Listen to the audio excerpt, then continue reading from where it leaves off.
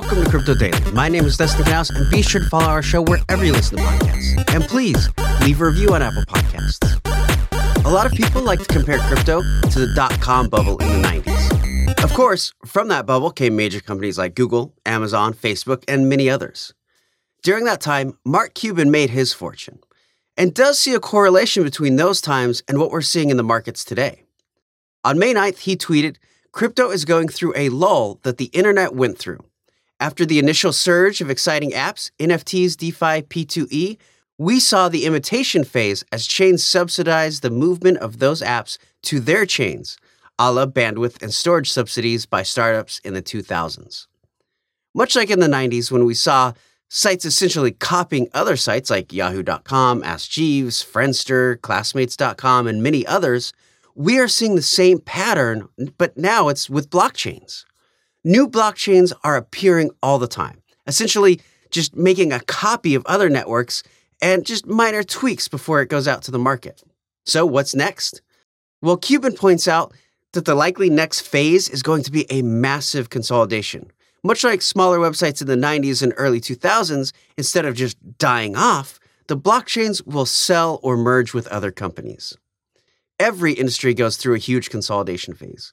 In fact, we're seeing a lot of that happening in podcasting right now. So it makes sense that we will soon see the same thing with blockchain.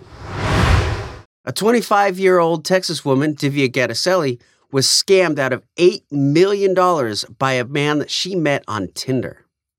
Divya met a man online by the name of Jerry Belusa, who claimed to be a skilled crypto investor.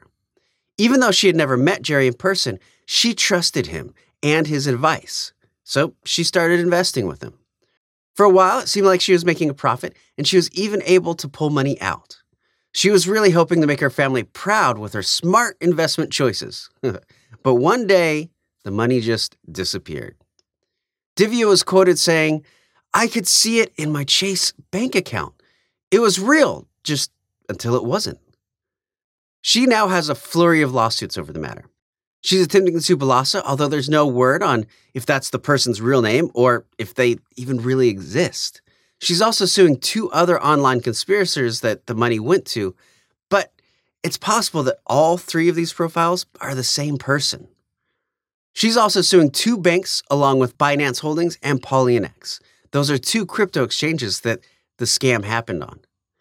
Divya claims the exchanges knew the money was coming and going and was part of a scam.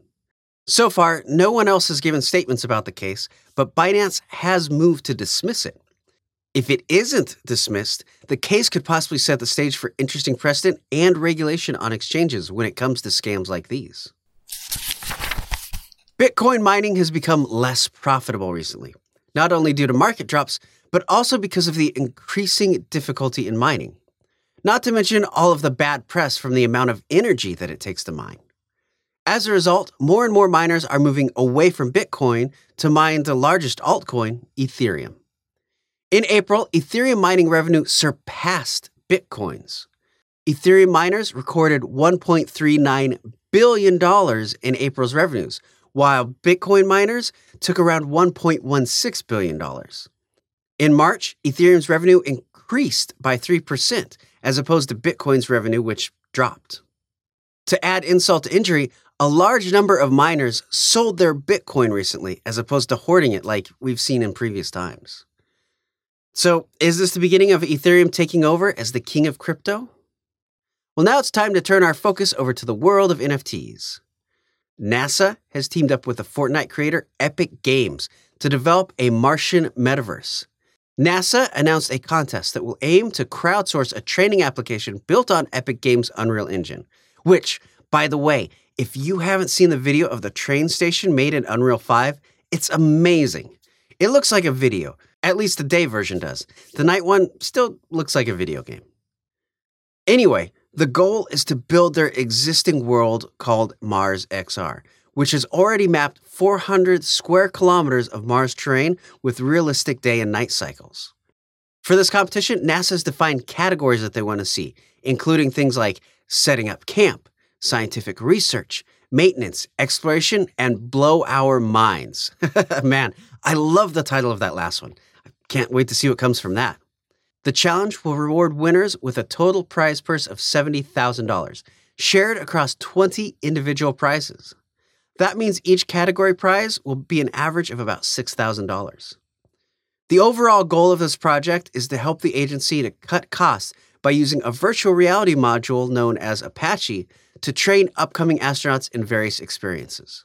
And honestly, I really hope some version of this comes out to the public. A while ago, I talked about the Petaverse and how you could mint various dogs. Well, the Petaverse is expanding into cats. The company, Tiny Rebel, will partner with Solana blockchain, which is a layer 2 blockchain that works with Ethereum, to mint these cute little critters. The Petaverse network is designed to be an interactive game where you can play and take care of your pet, similar to the old Nintendo Dogs game on the Nintendo DS. Although NFTs have been in decline lately, the founder of Tiny Rebel, Susan Cummings, said that she wasn't at all worried about the market.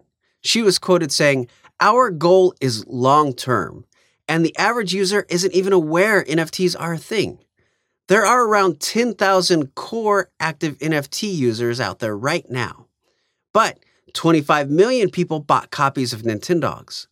This all needs to be kept in perspective, and a market adjustment for one use case of a new technology is significant in the scheme of things. For example, how much money is going into building products in the space?" She noted that right now is a period of experimentation like the early Web 1.0 days.